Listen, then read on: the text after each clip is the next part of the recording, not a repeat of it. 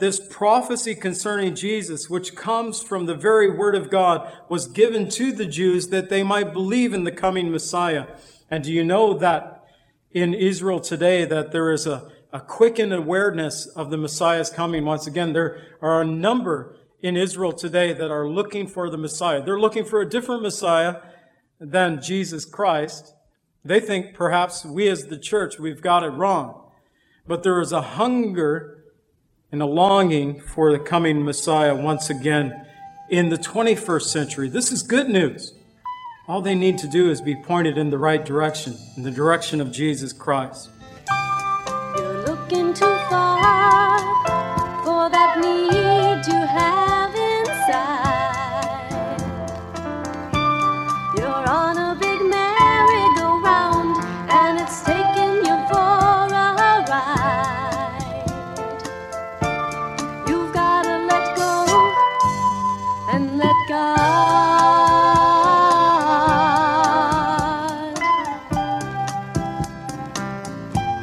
Welcome to the Cleansing Word.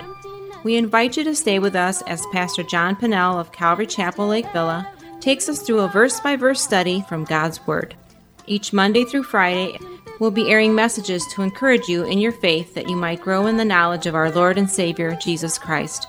I hope that you enjoy this broadcast, and I'll return at the close of this teaching to give you more information about our church and how you can obtain a copy of this message. Now here's Pastor John with today's message from God's Word. In your life, we can get rid of pain and get rid of strife. All you've got to do is let go and let God. Today we're going to look at that in Romans 15, verses 1 through 13. And just for an overview, we're going to be looking in our first point, verses 1 through 3, that we are to bear with one another. Second, we're going to see in verses 4 through 6, we're to be like-minded. And number 3, verses 7 through 13, that we are to receive one another. And Father, I pray that you would just teach us through your Holy Spirit today, Lord. Help us to receive that which you would have for this church, Lord, for this body who is gathered here today to worship you. I pray, Father, that your anointing would be upon the teaching of your word today. We know, Lord, that your word is anointed and has been given to us and passed down to us. And we trust, Lord, that this is the word that you have given to us. So now, Lord, we pray that your Holy Spirit would help us to heed the things that are written. Help us to understand that we may apply these things to our lives. And I pray, Lord, right up front, if there was someone, Lord, that has walked away from you and today you are calling them back, I pray, Lord, that they would surrender their heart to you. Lord, if there's someone that's never asked that you would be the Savior of their life, today, Lord, would be that day that they would give their life over to you. And I pray, Lord, that we're going to be dealing with the subject of unity and disunity of churches. And I pray, Lord, that if there's any disunity within this church, Lord, that you would drive it out of us today. By your will, we pray in the name of Jesus. Amen. Secondly, he tells us that we are to be like-minded, verses 4 through 6. I'll read the context. Romans 15, verse 4 says, "For whatever things were written before were written for our learning, that we, through the patience and comfort of Scriptures, might have hope. Now may the God of patience and comfort grant you to be like-minded toward one another according to Christ Jesus, that you may with one mind and one mouth glorify the God and Father of our Lord Jesus Christ." We are to be like-minded, and he begins by talking about the very word of God itself. That which was written for our learning. He says in verse 4, that we, through the patience and comfort of the Scriptures, might have hope. These things that were written, they were given to us for our teaching, for our instruction, for our education, for our learning. In Spurgeon's book, The Soul Winner, Spurgeon asked this question: what are the processes by which a soul is led to God and to salvation? And then he goes on to answer this. I take it that one of its main operations consists in instructing a man that he might know the truth of God.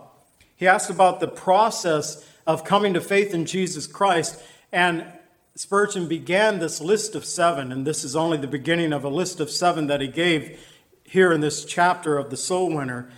And he began by saying, it is instructing a man, we might say instructing a man or a woman, that they might know the truth of God. Through instruction, through education. The Lord God has given us his word. The heart of Scripture is the belief that the Bible is relating truth always. Whether dealing with the miraculous or history or that of an individual, a nation, or the world, when the Bible speaks what it is written, the Bible is God's sure word of prophecy. And most of the Bible has been written in this biblical narrative, which are purposeful stories, retelling the historical events of the past that are intended to give meaning and direction to people in the present. We are to look at the Word of God and not just see it as a history book, but a story concerning Jesus Christ. A book that gives us direction. The Apostle Paul couldn't have agreed more, as he said in verse 4. What has been written for our learning, that through the patient and effort of the Scriptures, we might have hope. But don't get me wrong, the Bible is not a self-help guide. These things were written and compiled together to give us hope in Jesus Christ in the current circumstances of our lives. They were written that we might know how we ought to be saved. And we are to run our race as we are abiding, it says, through the patience. And this Greek word simply means to abide under the pressures of this life. We are to run our race while abiding under the pressures of this life. But the Word of God gives us hope to help us abide under these things. Hebrews 10:36 says, for if you have need of endurance, so that after you have done the will of God, you may receive the promise. You have need of endurance. We need endurance. And the Word of God helps us to have this endurance. It is also our comfort. This is a Greek word that I've actually mentioned a number of times from this pulpit, that of parakletos. It means, of a legal term, of a legal assistant coming alongside to help another. So we could think of a lawyer coming to plead your case. But it also means to comfort, someone to come alongside and to comfort another. And Jesus has given us the Holy Spirit as a parakletos, as a comforter, and so too does the Word of God bring comfort and hope to the lives of those who have their hope in Jesus Christ. In Hebrews 7, verses 19 and 20, it says, this hope we have as an anchor of the soul, both sure and steadfast, and which enters the presence behind the veil, where the forerunner has entered for us, even Jesus, having become high priest forever according to the order of Melchizedek. What is the anchor of your soul? Is it, in fact, the hope of Jesus Christ, his death, burial, and resurrection, the offer of salvation that you yourself have received, knowing that you have been saved? I can tell you that it is the hope of my soul. It is the anchor of my soul. 5 and 6, first verse 5, to be like-minded. Now may the God of patience and comfort grant you to be like-minded toward one another, according to Christ Jesus. I love it that Paul first encouraged us to have patience and comfort, and then here in verse 5, he adds the same two words, patience and comfort, to God himself. He said the God of patience and comfort. The God of patience. He is a God of patience. And perhaps you have heard someone ask you before, you guys have been talking about this Jesus coming back again, well, for nearly 2,000 years. And where is he?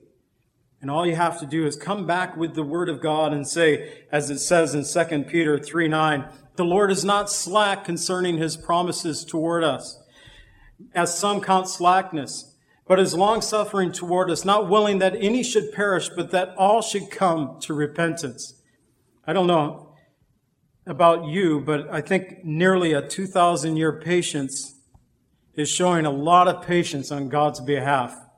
since the coming of his Son, Jesus Christ. We might say it's nearly a 6,000-year patience since the creation of this world and the fall of mankind, that God has been patiently working to redeem humanity back to himself. But he's also the God of comfort. The same Greek word, parakletos, is used here again. 2 Corinthians 1, verses 3 through 5 tells us, "Blessed be the God and the Father of our Lord Jesus Christ, the Father of mercies, the God of all comfort, who comforts us in all of our tribulation, that we might be able to comfort those who are in any trouble with the comfort that we ourselves have received and been comforted by God. For as the sufferings of Christ abound in us, so our consolation, our parakletos," it's the Greek word found here again, "also abounds through Christ." Our comfort is in Jesus Christ. God is the God of patience. He is the God of comfort, and he has challenged his children, the believers in Jesus Christ, to also have patience and comfort. In fact, I love it there in 2 Corinthians chapter 1, verses 3 through 5, that we are told kind of a mission of what we're to be about. That first of all, we have been comforted by God, and then we are to comfort others with the comfort that we ourselves have received from God. I look at that and I think it simply means when somebody comes to you and they're struggling, you can simply say, "Let me tell you about the hope that I found in Jesus Christ. Here's the comfort that I have received." And he says in verse 6, "That you may be with one mind and one mouth glorify the God and Father of our Lord Jesus Christ." Through God's patience and comfort, he is able to make us like-minded toward one another. And this is in accordance to Jesus Christ. The unity of the church was so important to Jesus that it was part of his great priestly prayer that is given to us in John chapter 17. The priestly prayer of Jesus Christ in John 17 is broken into three sections, where first Jesus prayed for himself, then Jesus prayed for his disciples, and then the section I'm going to read to you is when Jesus prayed for us. In John 17, 20 through 23, it says, "I do not pray for these alone," talking about the disciples, "but also for those who will believe in me through their word, that they may be one as you, Father, are in me, and I in you, that they may also be one in us, that the world may believe that you have sent me, and the glory which you have given me, I have given to them, that they may be one just as we are one. I in them and you in me, that they may be made perfect in one, and that the world may know that you have sent me and have loved them as you have loved me." And how wonderful it is to know that Jesus prayed for us before he went to the cross. You know what is even better, I think? I think that's great. But the Bible tells us that right now in Hebrews 7:25, that Jesus Christ always lives to make intercession for his church. Not only did Jesus pray for us before he went to the cross, he is now at the right hand of the Father making intercession for us continually. And his desire is that we would be one, just as he and the Father are one. His desire is for the unity within the church to stand as a witness to the world that God the Father has sent his only begotten Son, that the church might, with one mind and with one mouth, glorify God the Father, and the Father of our Lord and Savior Jesus Christ. But sadly, disunity within the church has often kept the world from believing in Jesus. You know, the unity of the church gives testimony that we are part of the body of Christ. And finally, we see in verses 7 through 13 that we are to receive one another. Again, I'll read the context for us, verses 7 through 13 of Romans 15. "Therefore, receive one another, just as Christ also received us, to the glory of God. Now I say that Jesus Christ has become a servant to the circumcision for the truth of God, to confirm the promises made to the fathers, and that the Gentiles might glorify God for his mercy, as it is written, 'For this reason I will confess to you among the Gentiles, I will sing your name.' And again he says, Rejoice, O Gentiles, with his people. And again, praise the Lord, all you Gentiles. Laud him, all you peoples. And again, Isaiah says, there shall be a root of Jesse, and he shall rise to reign over the Gentiles. In him the Gentiles shall hope. Now may the God of hope fill you with all joy and peace in believing, that you may abound in the hope by the power of the Holy Spirit. Receive one another. He begins by talking to his Jewish brothers and sisters. He says, receive one another, just as Christ also received us to the glory of God. The desire is for unity within the body of Christ, especially between the Jews and the Gentile believers. It was an issue that Paul dealt with often.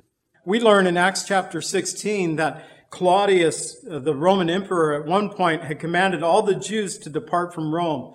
And in Acts 18, Paul met two Jewish believers who had left Rome because of this incident that is not only written about in Scripture, but has been recorded in history as well. That he met Aquila and Priscilla, who happened to be believers in Jesus Christ, who happened to be tent makers, and they made a great team as they worked together. And I have to believe that Aquila and Priscilla filled in Paul about all the stuff that was going on within the body of Christ in the church within Rome. Therefore, Paul encourages Jewish and Gentile believers to receive one another, just as Christ has also received us. It was on the heart of Jesus there at the Last Supper in John 13, 34 and 35, where Jesus said, a new commandment I give to you, that you love one another as I have loved you, that you also love one another. And by this, all will know that you are my disciples, if you have a love for one another. So he says to the Jews in verse 8, now I say that Jesus Christ has become a servant to the circumcision for the truth of God, to confirm the promises made to the fathers. Paul understood that his people, the Jewish people, have been given a great advantage over all the other nations of the world. And one of the chief advantages that they had been given was the very Word of God. We learned this back in Romans 3, verses 1 and 2, where Paul said, what advantage then has the Jew? Or what is the profit of circumcision? Much in every way, chiefly because to them were committed the oracles of God. Jesus became a servant, receiving the Jews in past and also presently. To receive the Jews, it was part of the very Word of God that Jesus would come and offer his life on the cross as a sacrifice for our sins. That this prophecy concerning Jesus, which comes from the very Word of God, was given to the Jews that they might believe in the coming Messiah. And do you know that in Israel today that there is a quickened awareness of the Messiah's coming? Once again, there are a number in Israel today that are looking for the Messiah. They're looking for a different Messiah than Jesus Christ. They think perhaps we as the church, we've got it wrong. But there is a hunger and a longing for the coming Messiah once again in the 21st century. This is good news. All they need to do is be pointed in the right direction, in the direction of Jesus Christ. And truly, the Jews were blessed to receive the oracles of God, but the very Word of God foretold of the coming of Jesus Christ and his death, burial, and resurrection, his ascension to the right hand of the Father. But also to the Gentiles. Now, he stresses a little more detail with the Gentiles. Verses 9 through 12, he gives 4 Old Testament prophecies. So he tells the Jews that these promises were given to the fathers, the promises, the Old Testament, we would say. That which was written in the Old Testament, these promises were given to the circumcision, to the Jews. And then Paul, it's kind of like Paul saying, now let me show you in the very same scriptures the promise that was made to the Gentiles as well. And he gives 4 of them. In verse 9 he says, and that the Gentiles might glorify God for his mercy, as it is written, for this reason I will confess you among the Gentiles and sing to your name. As it is written in 2 Samuel 22, verse 50, also in Psalm 18, verse 49, David had composed this song that is actually found twice in the Old Testament. So it's kind of like, God said, if you don't get it the first time, I'm going to have it repeated to make sure you get it the second time. He composed this song after God had delivered him from the hand of all his enemies and from the hand of Saul himself. And in response to God's deliverance, David declared, "For this reason I will confess you among the Gentiles and sing to your name." And just as David confessed concerning the work of God among the Gentiles, so too has the message of the gospel gone out through all the world. And the second verse he gave comes from Deuteronomy 32:43. This was a song that Moses taught the Israelites that they should sing and that they should also teach their children after them. A song of redemption that talks about the rock who has saved them. And the very last verse of the song, Deuteronomy 32:43, says, "Rejoice, O Gentiles, with his people." And so in the very last song of the redemption of the Jews, Moses taught the Jewish people that the Gentiles will also rejoice with you. And then again, verse 11, this one comes from Psalm 117, verse 1. "Praise the Lord, all you Gentiles. Laud him, all you peoples." Psalm 117, the shortest chapter in the Bible, if you don't know that, only 2 verses. It's also the center chapter of the Bible. It's a Hallel psalm that calls for the Gentiles to praise the Lord. Albert Barnes said of this passage, the idea is that God has a claim to universal worship and that all the nations of the earth are under obligations to adore him as the true God. He is not the God of the Hebrew people only, but also of all people. His praise should be celebrated not merely by one nation, but by all. And then the fourth example he gives to us comes from the prophet Isaiah, from Isaiah 11:10. Verse 12 reads, "There shall be a root of Jesse, and he shall rise to reign over the Gentiles. In him the Gentiles shall hope." Isaiah 11:10 reads this way, "In that day there shall be a root of Jesse, who shall stand as a banner to the people. For the Gentiles shall seek him, and his resting place shall be glorious." Jesus Christ, in that day, the root of Jesse, he shall be a banner to the people. A banner, a standard, a flag that in the wars of those days, soldiers, they would lift up their banners. You kind of know the rallying point that you should come to. In that day, Jesus will become that standard, will become that banner, not only for the Jewish people, but for all peoples of the earth. For the Gentiles will seek him. His resting place will be glorious, and he shall recover the remnant of his people Israel. And so we are, the conclusion of this whole thing, we are to abound in hope. Now may the God of hope fill you with all joy and peace in believing, that you may abound in hope by the power of the Holy Spirit. And Paul closes this section. It's the first of several benedictions that he gives here in the book of Romans. He closes this section telling both the Jews and the Gentiles to abound in hope, that the God of hope might fill you with all joy and peace. We are first to be filled with the joy and the peace of God. And that joy and peace of God comes by way of Jesus Christ. Jesus said in John 14:1, "Let not your heart be troubled. You believed in God, believe also in me." The joy and peace of God comes through Jesus Christ our Lord. It comes through faith in Jesus Christ. And Paul prayed for the believers, whether Jew or Gentiles, that they would abound in hope because of the Holy Spirit's work in their life. And he's already told us in Romans 5:5 that hope does not disappoint because of the love of God has been poured out in our hearts by the Holy Spirit who is given to us.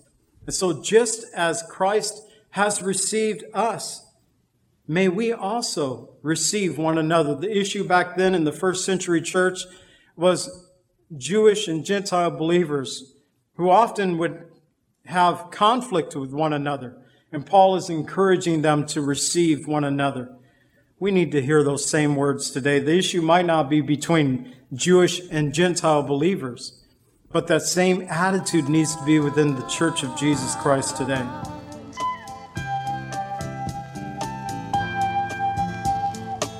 Calvary Chapel is a fellowship of believers in the Lordship of Jesus Christ.